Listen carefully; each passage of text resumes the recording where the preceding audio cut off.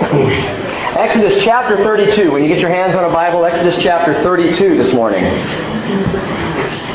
You may want to fasten your Bible belts. Get comfortable, get your Bibles open, and let's settle in this morning. I want to share some things with you. This was a study that was written and ready for Wednesday night. And yet, as I told those who are here, our Bible students on Wednesday night, everybody needs to hear this one. Everybody needs to be in this and understand this. This is one of the most critical issues that faces Christianity today. And lo and behold, we discover it in Exodus chapter 32 and the story of the golden calf, beginning in verse 1. Now, when the people saw that Moses delayed to come down from the mountain, the people assembled about Aaron and said to him, "Come, let us make a god who will go before us. As for this Moses, the man who brought us up out of the land of Egypt, we do not know what has become of him." Well, Aaron said to them, "Tear off the gold rings which are in the ears of your wives, your sons, and your daughters, and bring them to me." And then all the people tore off the gold rings which were in their ears and brought them to Aaron. He took this from their hand and fashioned it with a graving tool and made it into a molten calf. And they said, "This is your God, O Israel, who brought you up from the land of Egypt." Now when Aaron saw this, he built an altar before it. And Aaron made a proclamation. He said, "Tomorrow shall be a feast to the Lord." So the next day they rose early and offered burnt offerings and brought peace offerings. And the people sat down to eat and to drink and rose up to play. Amazing. It was just 40 days earlier that the people trembled at the base of the mountain, scared out of their wits at the voice of God, as He spoke those 10 Commandments. And now, 40 days later, with Moses absent, the people are saying, "Where is He? I don't know." Well, we need a God. We need a system. We need a belief. We need something to go before us, or all the nations are going to consume us. Aaron, make us a God. And I want you to understand that as we make our way through the Bible, every verse matters. But there are certain stories that are so full of powerful truth, as this one, that we need to pause and take a close look. This one raises up above other chapters as a way for us to understand something critical, a contrast that you may be somewhat aware of, but I think is brought out so clearly in this chapter. We want to take some time to look at it. There are a couple of contrasts you'll see. The most obvious one is the contrast between Aaron and Moses. Moses, I think, was the second greatest leader the world has ever seen. The first, of course, being Jesus. Moses was a powerful man. Moses spoke to God. Moses, as you will see in this chapter, changed God's mind. Moses commanded a people some 3 million strong. This was a great leader. Moses had the commandments. Aaron had a cow. Moses was a man of God. Aaron was a man of the people. Moses prayed, Aaron polled. He was into focus groups. Paid attention to what the people wanted. Moses feared the Lord. Aaron feared man.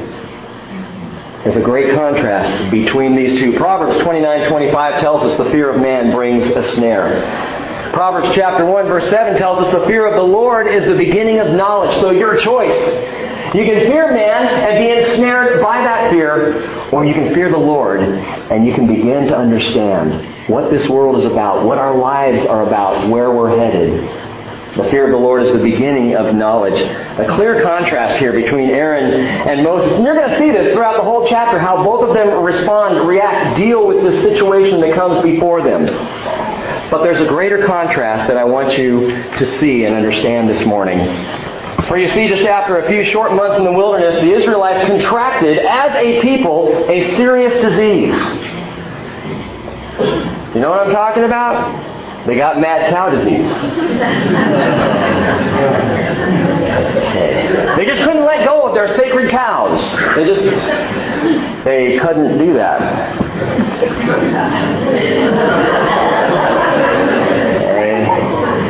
Again, we need to steer clear of jokes like those.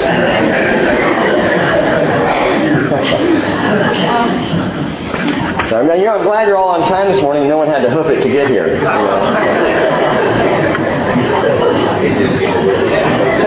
They do get worse. Isn't it great?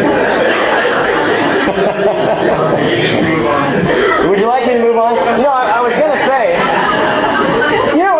I'm the one up here. It's not like I'm hiding out or anything. I'm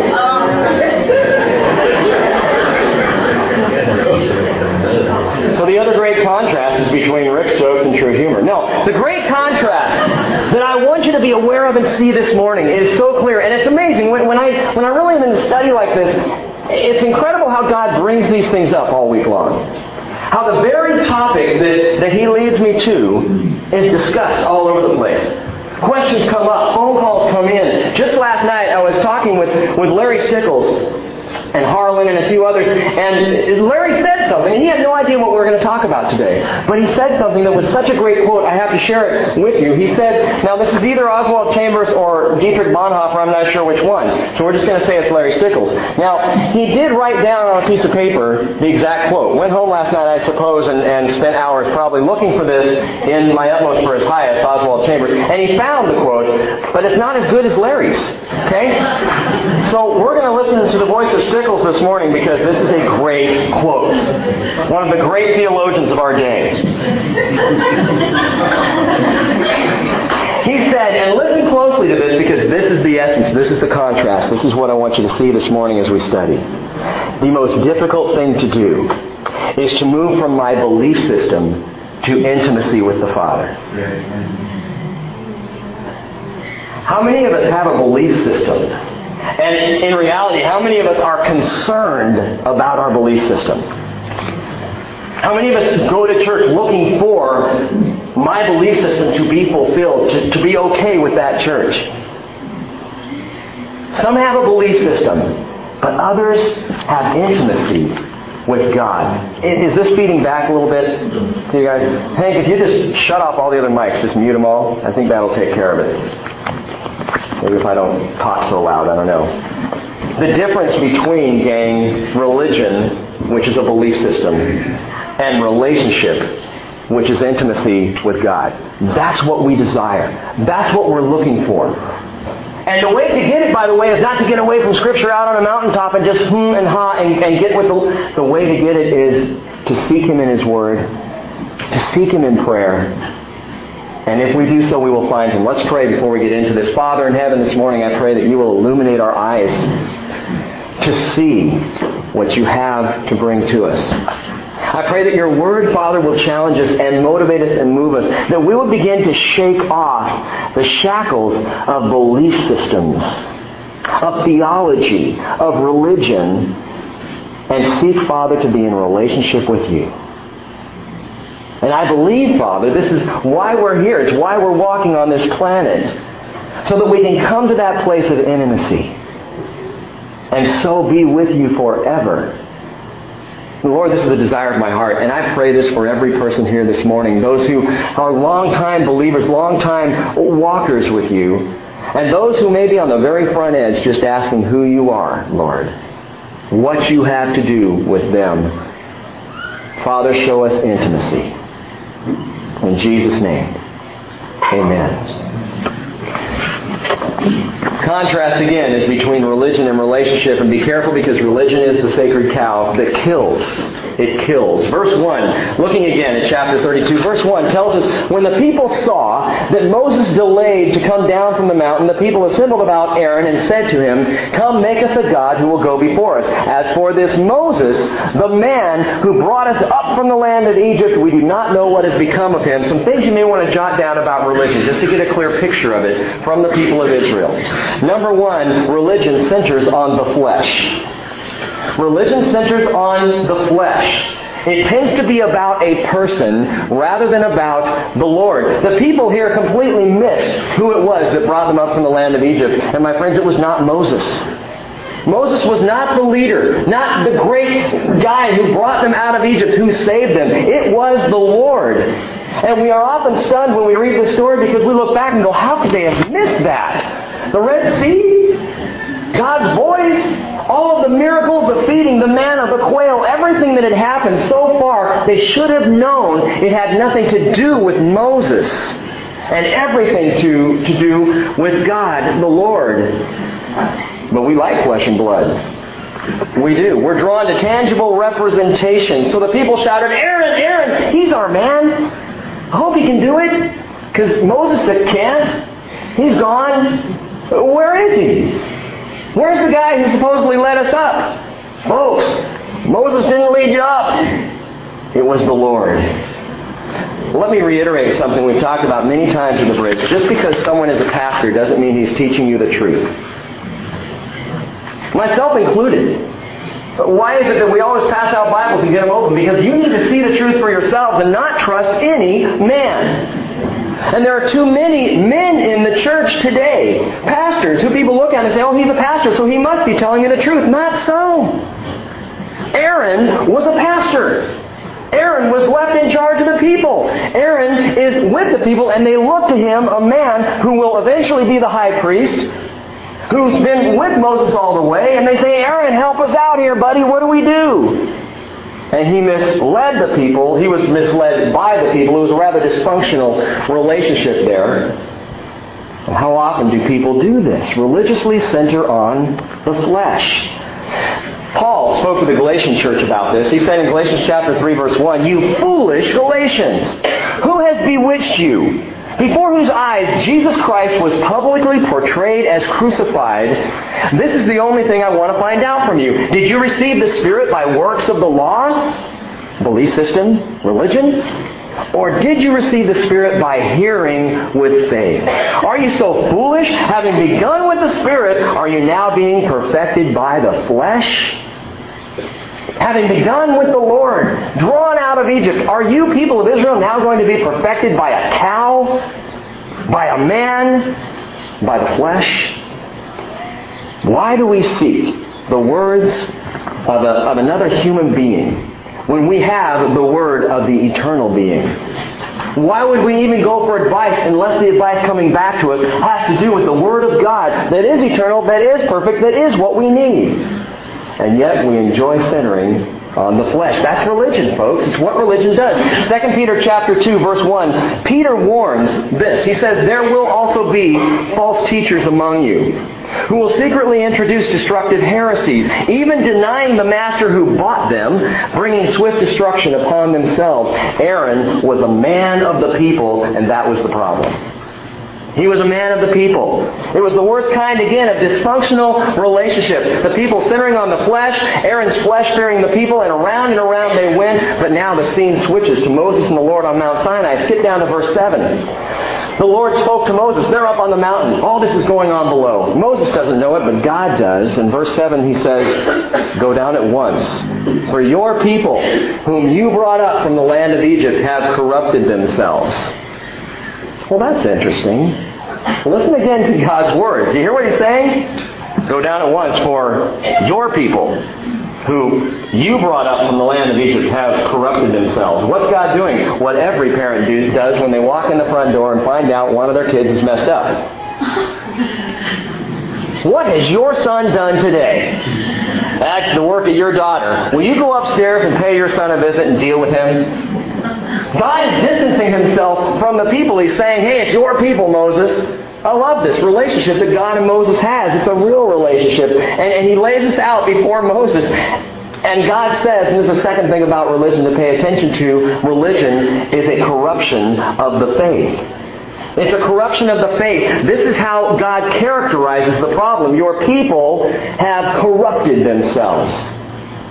Now I want you to understand this. It's important. Look at verses 4 and 5 again. What happened? Aaron took the gold rings from their hand. He fashioned it with a graving tool, and they made it into a molten calf. And they said, not Aaron, the people said, this is your God, O Israel, who brought you up from the land of Egypt. Now when Aaron saw this, he built an altar before it, and Aaron made a proclamation and said, tomorrow shall be a feast to who?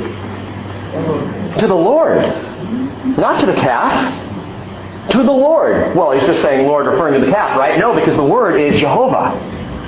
Tomorrow's going to be a feast to the Lord, to Yahweh, to Jehovah. We've made this calf, and everybody's saying, hey, the calf brought us out. And Aaron goes, oh, okay. So tomorrow's going to be a feast to the Lord. Some insight into the mind of Aaron. He is not abandoning the Lord. He's corrupting the way of the Lord. He hasn't given up on the Lord. He still knows the Lord is the Lord, but he's just come up with now a different symbol. Aaron's thinking, well, okay, a golden calf can be attractive. It can be powerful. It can be a relatable symbol, especially to the nations around. They see this golden calf going before us, and they're going to say, well, this is a relevant people. These guys are culturally relevant. Wow, the people of Israel are seeker sensitive. They're doing what needs to be done so that we can relate to them. You know what I'm saying? Religion corrupts faith by attempting to make the church hip or current or relevant to the times. But listen, gang, God has always been seeker-sensitive. God has always had a word that is relevant to every culture of every time, of every place. The Bible has always been relevant and is no less relevant today than it was back then, and it doesn't need our help to be relevant. God wants to save people. That's always been the deal with Him. And do we really think that in our generation we've come along and said, hey, we've got a better way? I know we've been at this for 2,000 years, but we finally figured out this is the way to do it. And God's saying, how about this? How about you be relevant by sticking to my word? For all our slick marketing, gang, His Spirit and His Word are the reason why anyone comes to a saving knowledge of Jesus Christ and nothing else. That's how you find Jesus. Why does it seem that Christianity has slowed its impact on America? Because faith has been corrupted by religious spirit, by belief systems, by strategies, by marketing. God needs my help.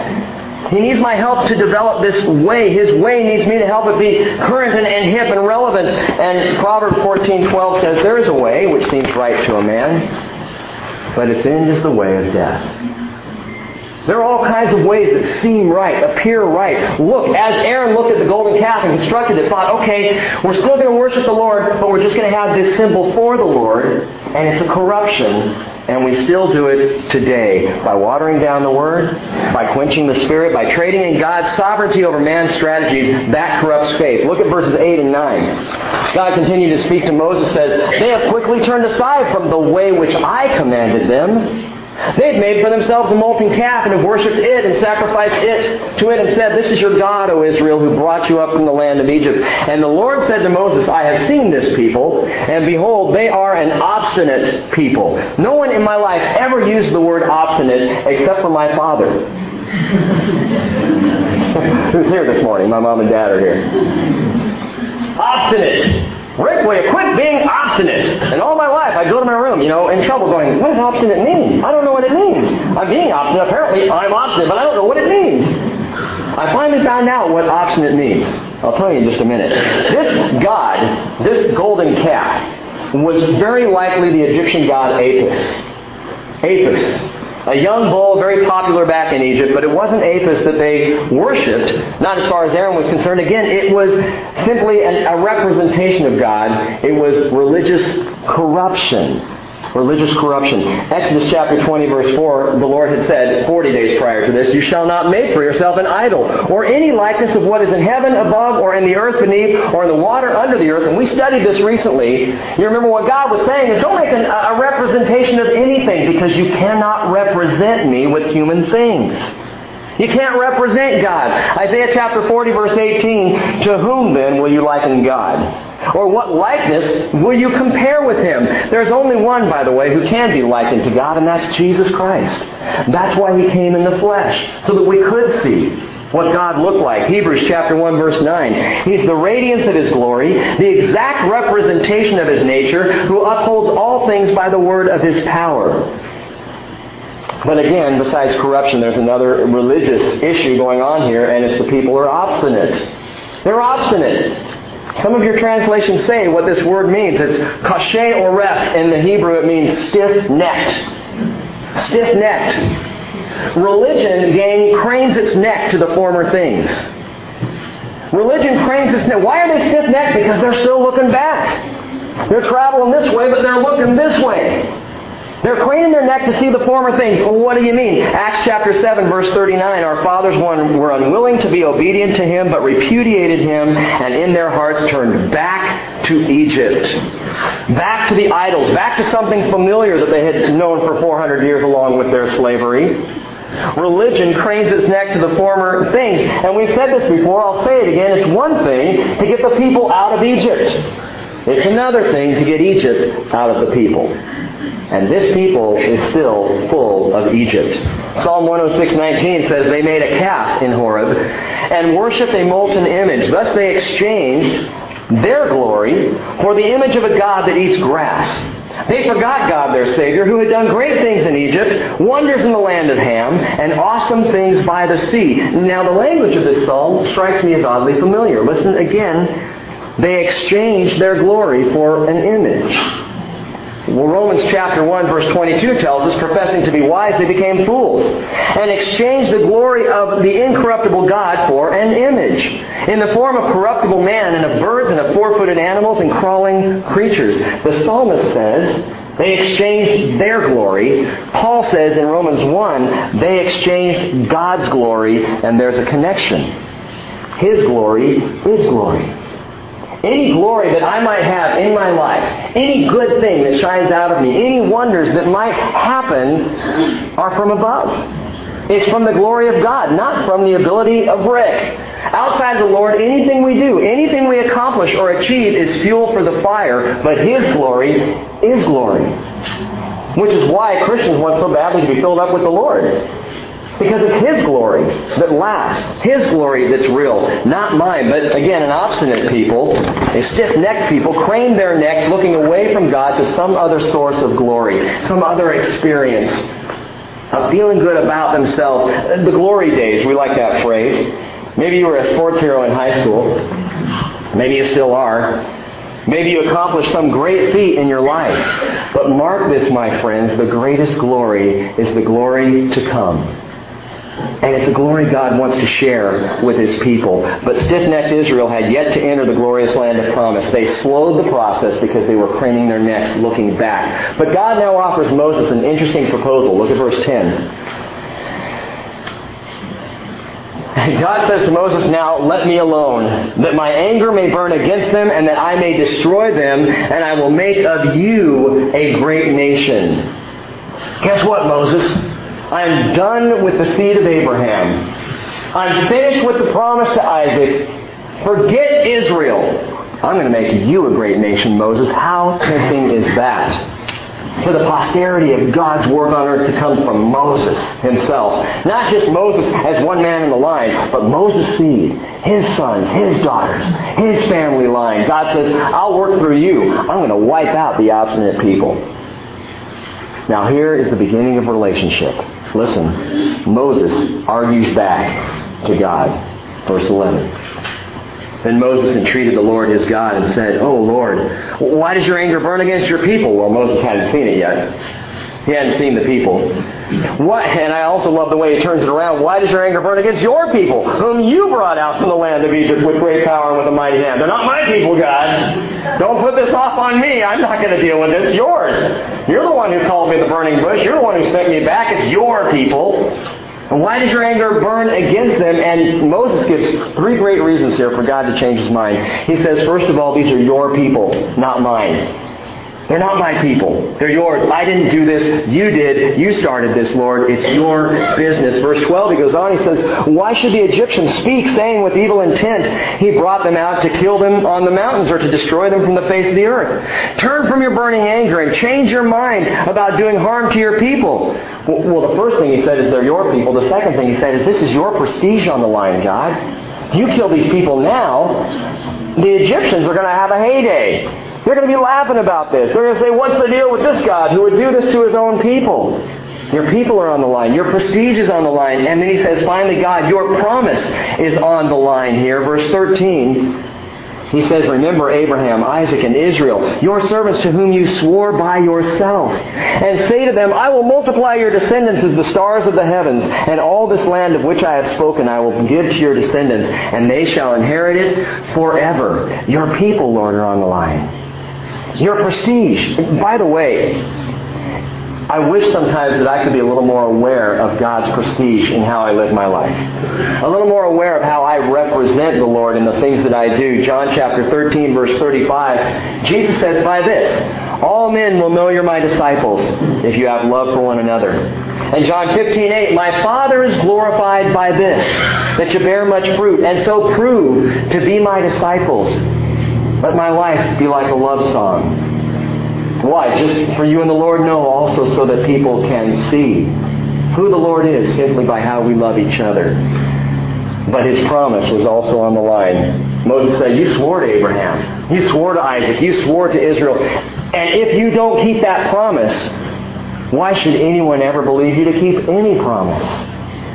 Which, by the way, is why biblical prophecy is so profound and so important, because God keeps every promise He has ever made. And any promises that you read about in the Old Testament that seem at this point unfulfilled, let me just say, I can absolutely guarantee it. I will stake my eternal soul on this. They will be fulfilled, because God doesn't break a promise. So what's going on here? Why does God actually say He's going to destroy the people? Well, it's interesting. Moses argues with God here, and he won. He won the argument with God. Look at verse 14. Verse 14 tells us, so the Lord changed His mind about the harm which He had said He would do to His people. The word is nakam, and it means repented. God repented. Houston, we have a problem. Numbers chapter 23, verse 19 tells us God is not a man that He should lie, or a son of man that He should repent. Has He said, and will He not do it? Or has He spoken, and will He not make it good? What does it mean that God has repented? And why this whole scenario? If God knew He wasn't going to in the first place. What's going on here? Well, the obvious reading of this verse is that God was angry and Moses talked Him down. God was hot. Moses was cool. Of course, remember, Moses is the one who wrote this, so it's somewhat from his recollection. But the challenge with all the Scriptures is in its attempt to use human language to describe a God who is literally, as we tend to sing, indescribable. You cannot truly describe God by human words. It's a challenge. And so the Bible does the best that human words can to describe the actions of God. And so this word repentance is the closest word the Hebrew writers had. He changed his mind. He changed direction from what He told Moses He was going to do. But let me remind you that it was God who put into Moses' mind to pray in the first place. God is the one who inspired Moses to stand in the gap, to get between him and the people. It was God who put this on Moses' heart.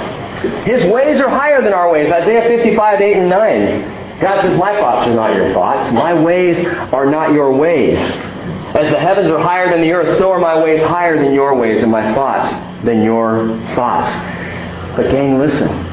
All true prayer originates with God. All prayer starts with the Father. And we think sometimes that we have to generate our prayer. It comes from God first. What are you talking about? Romans chapter 8, verse 27. He who searches the hearts knows what the mind of the Spirit is, because He intercedes for the saints according to the will of God. When you go to pray to the Lord and you're praying in the Lord, you're praying in the will of the Lord. He's the one who's putting it on your heart, on your mind. He's the one who set Moses up in a good way. He placed Moses in the right place at the right time to do what needed to be done. Do you actually think that God didn't know what was up with the people? That God had forgotten about His promise to Abraham? Do you actually think that He had forgotten about His prestige before all the people of Egypt or the surrounding nations? You think for a moment in His anger, God just lost control? Or is it more likely that He had Moses right where He wanted him to stand in the gap for the people? Psalm 106:23 says, therefore God said He would destroy them, had not Moses, His chosen one, stood in the breach before Him to turn away His wrath from destroying them. Moses was the intercessor. Moses stood in the gap, but he stood in the gap because God put him there. God put him there. We need someone like Moses, by the way. We need an intercessor, someone to stand in the gap between our sinful nature and the holiness of God. And in Jesus, we have Him. 1 John 2:1 tells us, if anyone sins, we have an advocate with the Father, Jesus Christ, the righteous. And by the way, you are also called to be intercessors as well. As Jesus intercedes for us before the Father, we're also called to intercede for others to the Lord. And some of you are here this morning because someone else here this morning was interceding for you. The Bridge Christian Fellowship has been here now, coming up on 2 years in October. But the seed for this church was planted 5 years ago when people began to pray that God would bring a fellowship to this northern tip of Whidbey Island.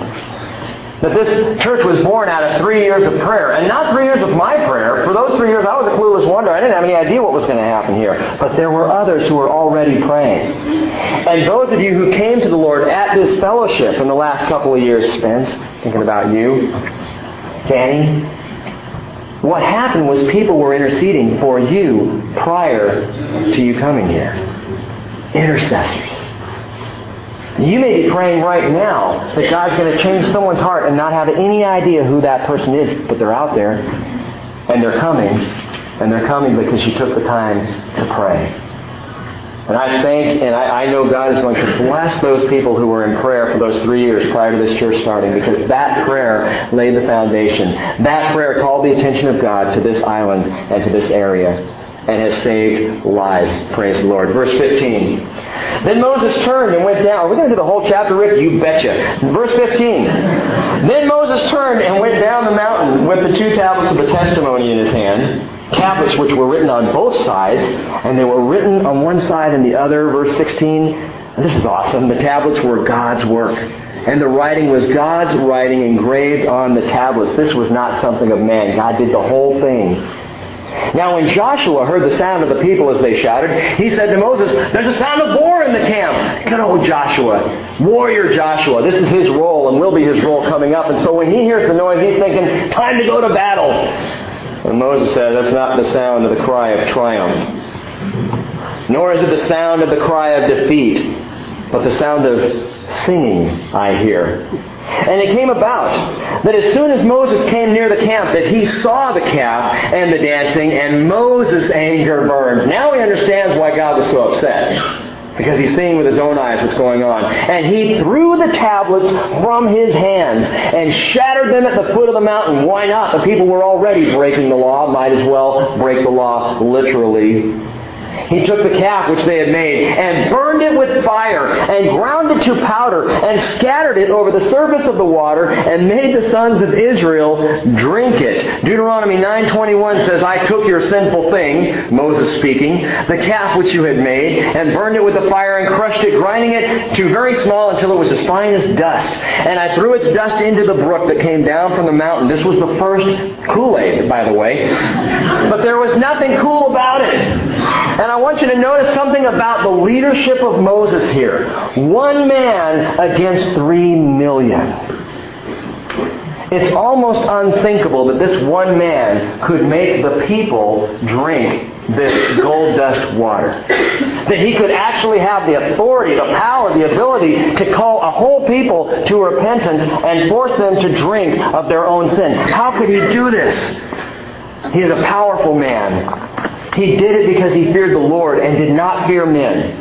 He had no fear of the people of Israel. He had just been up on the mountain with God. He knew where the power was.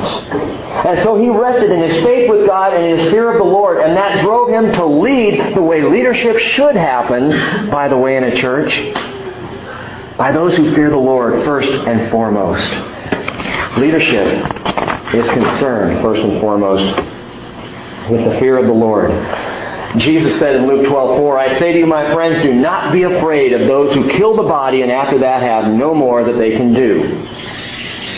Rather, I warn you whom to fear. Fear the one who after he is killed you has the authority to cast into hell. Yes, I tell you, fear him. The fear of the Lord. Wait a minute, you're talking about religion versus relationship, and how is relationship fear? I don't want to fear God, I want to love God. Absolutely. But you need to remember who God is. Not forget the awesome, mighty, eternal power that is the Lord's. I love my kids, and my kids love me, but there are lines of respect that are not crossed. There are places where they know that they don't go. With Dad, it's the fear of Rick, and it's a good fear. It's a healthy fear, most of the time. But the ideal healthy fear is the fear of the Lord. Because he has the power, the ability, the wonder. He can balance all things out. And so Moses feared the Lord. By the way, he prefigures another one, the greatest leader in all history, who would also command such awe. Have you ever thought about how, and it's mentioned in Matthew 21, Mark 11, Luke 19, and John 2. Have you ever wondered how Jesus was able to walk into the temple and clear it out? One guy against a whole group of Jewish businessmen? How do you do that? This was a powerful man. Why? Because Jesus feared the Lord. Well, not Jesus was the Lord. He is. He was. He did fear the Lord as well. The perfect example of a relationship with God. Well, now Moses turns to Aaron and we see one more picture of the religious spirit. Verse 21. Moses said to Aaron, "What did this people do to you, that you have brought such great sin upon them?" And Aaron said, "Do not let the anger of my Lord burn. You know the people yourself, that they are prone to evil." But they said to me, "Make a god for us, who will go before us. For this Moses, the man who brought us up from the land of Egypt, we did not know what had happened of him." Verse 24, "So I said to them, whoever has any gold, let them tear it off. And they came and gave it to me. And I threw it into the fire, and out came this calf." I mean, you don't have to add anything to it. That's hilarious. I just chucked the gold in the fire and there was a calf. What was I supposed to do? Well, we worship it. Wow. This was out of my hands. You know, it's even more than this. Aaron is painting a picture of himself not only as one who is non-complicit, and watch this, but also as someone who is really trying to detour the people from sinning at all. What do you mean? The whole earring thing. Earrings in that day, he told them, "Take off all the gold rings and bring them to me," and he makes this great calf. But now while he's telling Moses, he is sure to mention that. Look again, he says it whereas in verse 24, they had just told me to make a god for them. In verse 24, I said, "Whoever has any gold, let him tear it off." What's he saying? He's saying, stop the idolatry. Get rid of your gold earrings, which in the day were a symbol of idol worship. And Aaron's bringing this up to Moses to say, see, what I was doing was trying to burn the idol. I was trying to get rid of the gold. And out came the calf. It wasn't my fault. I was really trying to go the other direction. And religion, number 4, covers up the facts. Religion covers up the facts. It's a good story, Aaron, but it's a big, fat lie. And we learn something else here about the complicity of Aaron. Verse 25 says, when Moses saw that the people were out of control, for Aaron had let them get out of control to be a derision among their enemies, then Moses stood in the gate of the camp. Now hang on a second. That's a very nice translation of what happened. When Moses saw that the people were out of control. The word there for out of control means literally naked. Aaron's defending himself. Moses looks out over the people, and what does he see? The Bible says he saw that they were naked. Why are they naked? What are you doing, Aaron? What's going on here? What have you really led the people to do? The word is para. It means naked. It also means exposed. Aaron was not innocent, gang. He was orchestrated. He was the orchestra leader. He was the band director. Golden calf, dance around, you're there, more from here, let's do it together now. This is what Aaron was doing. And the people were naked or exposed in their shame. Were they really? I mean, were they really naked, Rick? Absolutely. Hebrews 4:13 says there's no creature hidden from his sight, but all things are open and laid bare to the eyes of him with whom we have to do. What religion misunderstands and has all the way from the very beginning when Adam and Eve tested out religion is that you cannot cover up the facts. Adam and Eve went immediately for the fig leaf. Some of you remember this. The fig leaf is a scratchy, uncomfortable leaf. Bad choice of clothing for Adam and Eve.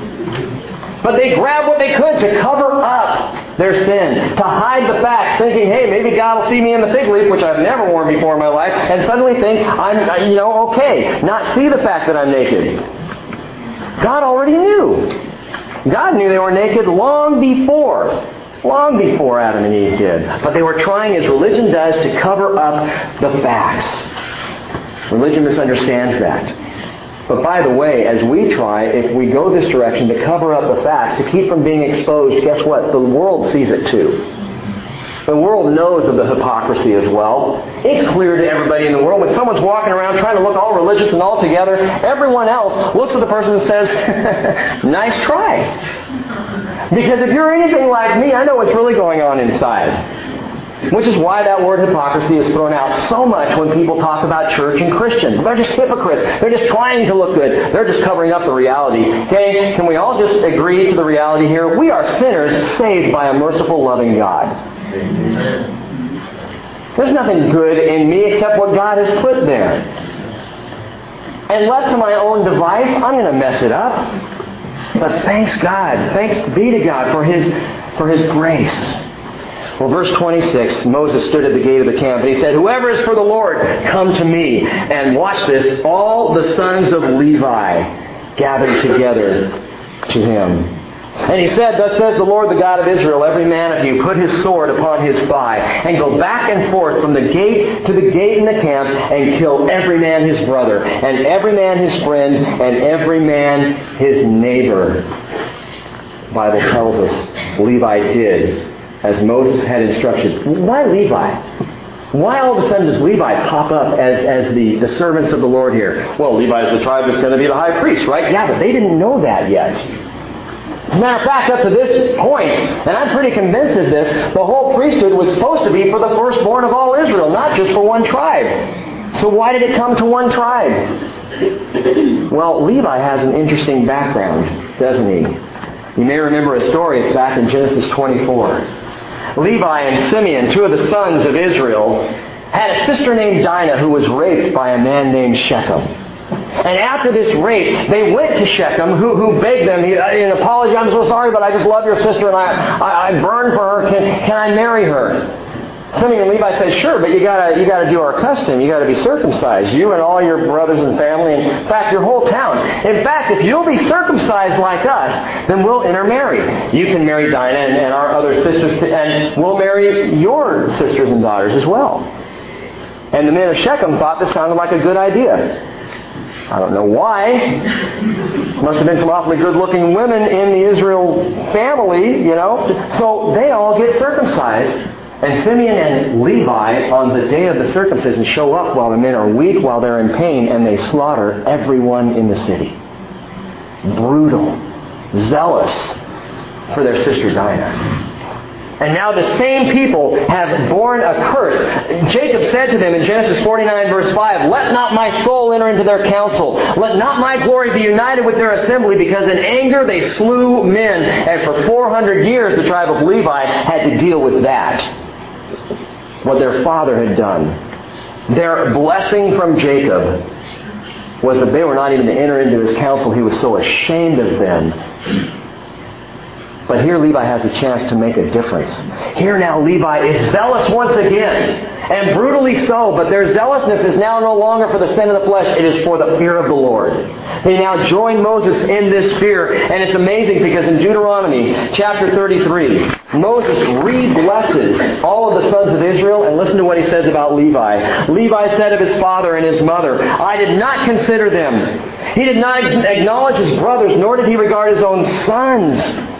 For they observed your word and kept your covenant. They shall teach your ordinances to Jacob and your law to Israel. They shall put incense before you and whole burnt offerings on your altar." Why? Because they were willing to kill even sons, neighbors, friends, family members. Because they loved the Lord so very much.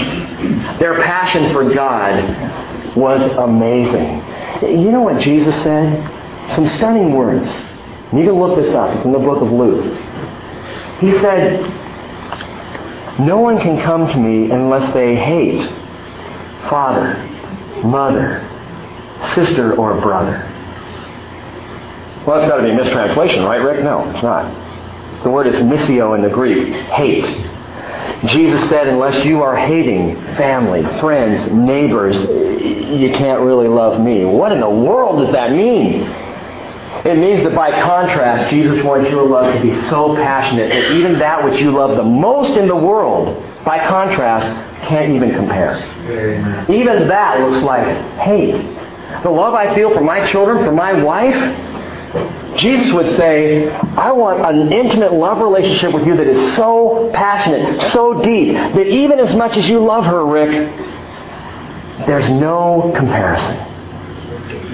This is what he's calling us to. That's relationship, not religion. Relationship. I need to ask you a question here, and it may be a tough question in your family situation, in your life, with friends, family, neighbors. Are you willing to strap on the sword of truth and speak what needs to be spoken in love, even if it means it may hurt someone around you? even if that word of truth may sting, even if it's difficult to hear. You know, we waffle so much with friends and family when it comes to God's Word. For fear that, I'm going to alienate them. I'm going to drive them away. They're never going to want to talk to me again. Well, maybe you should just hand them the Word. Let God's Word do what it does. It is the sharp, two-edged sword, Hebrews 4:12 tells us. It's piercing as far as division of soul and spirit, of joints and marrow. And it's able to judge the thoughts and intentions of the heart. But gang, we need to understand something. There is something that is harsher. It's a more permanent reality even than the sword. It's the reality of eternity. And the law, religion, always brings eternal death. And we have people, don't we, that we know and love who right now, that's what they're facing. Don't be afraid to bring them the sword. Have the passion that Levi had, the zealousness that he had for the Lord.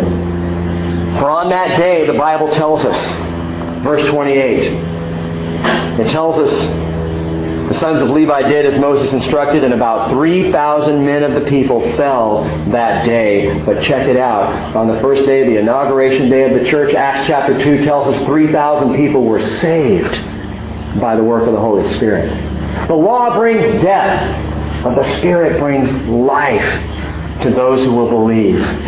And I ask you, what would you rather have? Religion that brings death or relationship that brings life? Verse 29, Moses said, "Dedicate yourselves today to the Lord, for every man who has been against his son and against his brother, in order that he may bestow a blessing upon you today." And on the next day, Moses said to the people, "You yourselves have committed a great sin, and now I am going up to the Lord.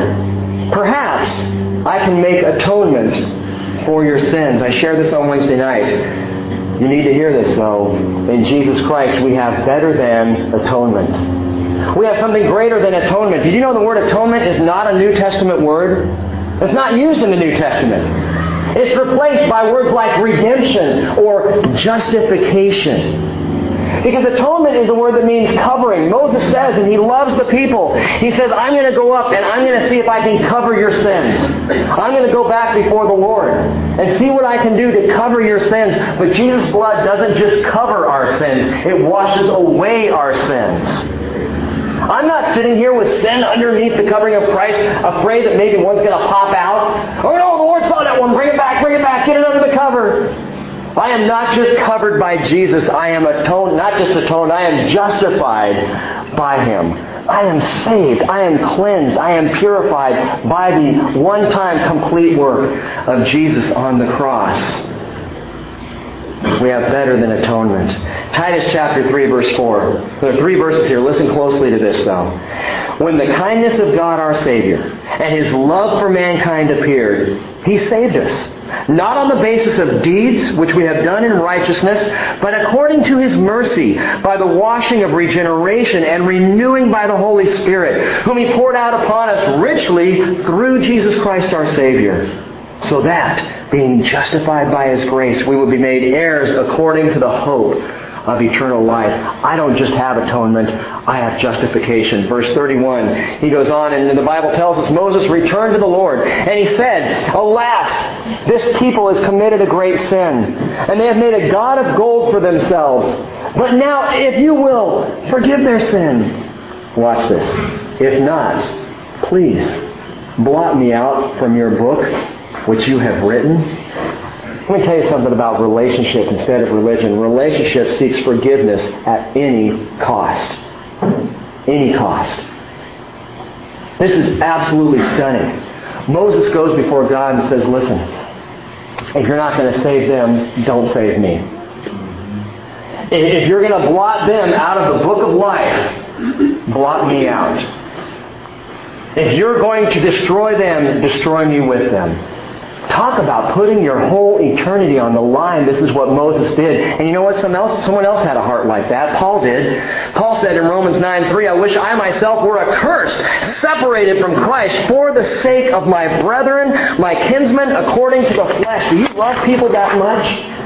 Do you love friends and family at the same time that you're handing them the sword, that you may be giving a verse that's difficult for them or hard for them to hear? Are you loving them so much that you would say to God, "If you don't save them, don't save me"? That's what Moses said. That's a deep love for His people. That's what Paul said. If I could, by being accursed, save this people, I would do it. That's what Jesus did. He didn't just speak the words. He proved the words. John 15:3, greater love has no one than this, that one lay down his life for his friends. This is relationship over religion. Religion is always deeds focused. Always deeds focused. Religion always says, I know what you did to me. I remember what you did to me. I have kept an accounting of what you did to me. I know your deeds. And relationship seeks to restore, to redeem, to reclaim relationship again. There is such a vast difference between these two. And you need to understand this morning, God is calling you to relationship, not religion, not belief system, but intimacy. So how does God respond? Verse 33, the Lord said to Moses, whoever has sinned against me, I will blot him out of my book. But go now, lead the people where I tell you, or where I told you. Behold, my angel shall go before you. Who is this angel? Gang, this is none other than Jesus Christ. And we're going to talk about that next week. My angel shall go before you. Nevertheless, in the day when I punish, I will punish them for their sin. And then the Lord smote the people because of what they did with the calf that Aaron had made. A couple last things, and I'll let you out of here today. God says, on the day when I punish, I will punish them for their sins. But I want you to hear this carefully. The literal translation of that sentence, God says these words. He says, on the day when I visit, I will visit their sin upon them. On the day when I visit, I will visit their sin upon them. And I cannot help but wonder if God is looking ahead. If God is speaking of the day, the Bible calls it the day of Jacob's trouble. Jesus called it the great tribulation which is about to come upon the whole world. I need you to understand that there is tremendous confusion about Judgment Day in our world. The movie War of the Worlds is out now, and it's just another Judgment Day type movie where the whole world is attacked and comes under, some severe trauma, some trial, some Armageddon. And people tend to think that Judgment Day is this event that's going to happen, and all of us are going through it, and it doesn't matter who you are or what you've done, you're going to have to stand there. You're going to be in that long line. And at the very front of the line, way up there, we're going to see the Lord on the throne, and one by one, people are either going to be walking into heaven or headed down to hell, and we're going to be going, I hope I make it. I hope I'm there. I don't want to be judged. Man, I hate the idea of judgment. And well, we should. But you need to understand this morning that Jesus took your judgment if you will trust Him. Judgment happened on the cross of Jesus Christ. The wrath need not be for you. God is going to visit. And He is going to punish for sin in a way the world has never seen. Unparalleled judgment will come on this world. The Bible's clear about it. But listen to these words. 1 Thessalonians 1:10. Jesus rescues us from the wrath to come. 1 Thessalonians 5:9. God has not destined us for wrath, but for obtaining salvation through our Lord Jesus Christ. And if you want to know what the greatest difference is between religion and relationship, it's all in the book. What book? The book of life. There are two kinds of books mentioned in the Bible, and we'll finish on this. Revelation chapter 20, verse 12. Talks about a day when the books are opened. He says, I saw the dead, the great and the small, standing before the throne. And books were opened. And another book was opened, which is the book of life. And the dead were judged from the things which were written in the books according to their deeds. Trust me, you do not want your name in the set. You see, the Bible talks about a set of books, and it talks about a book. The book of life, and a set of books that you could call the books of deeds. God keeps track two ways. One is the book of life. If you come to Jesus Christ, if you give your life to Him, you trust Him, have faith in Him, you get baptized into Him, you live for Him, just give your life over to Him in relationship, guess where your name is? Book of life. But if you want to be judged according to your deeds, if you want to live in religion, if belief system is what it's about for you, you're going to be in the book of deeds. And the Bible tells us there is a day coming when God will open up the book of deeds for those who choose it, those who want it. Man, if I'm in the book of life, this is not a judgment for me. Maybe that's another study for another time. But if I'm in the book of life, my judgment happened at the cross. It's a past tense thing. It is a done deal. I am saved in Jesus. If I'm in the book of deeds, the day is coming when God's going to open up those books and say, okay, you want to show me what a good person you are? Let's check it out. Let's read. Let's see. Well, that was good. Do you remember this? Do you remember doing this? What about this over here? What about that? Trust me, you do not want to be judged by the book of deeds. You want to be in the book of life. You might say, well, hey, I've never been religious. I'm not a religious person. Listen to this clearly. If you are hoping that you are good enough, you are religious. That's probably the greatest definition of religion, someone who's living hoping they're good enough. A good person is the most religious you can get because a good person is relying on their deeds to get in. That's religion. Relationship is saying, I am relying on the mercy of a loving God. I am relying on the crucifixion of Jesus Christ. I am relying on the blood that was shed, the punishment that was taken, my punishment that was taken by Him. That's what I'm relying on. I am relying on relationship. And Jesus said, last verse, Matthew 7, not everyone who says to me, Lord, Lord, will enter the kingdom of heaven. Many will say to me on that day, Lord, did we not prophesy in your name and cast out demons? And in your name perform many miracles? Deed. Didn't we do all these great things? And what does He say? I will declare to them, I never knew you. I never knew you. Can I just get a show of hands? How many people would like to spend eternity with the Lord? That's pretty good. The way to do it is to know Him.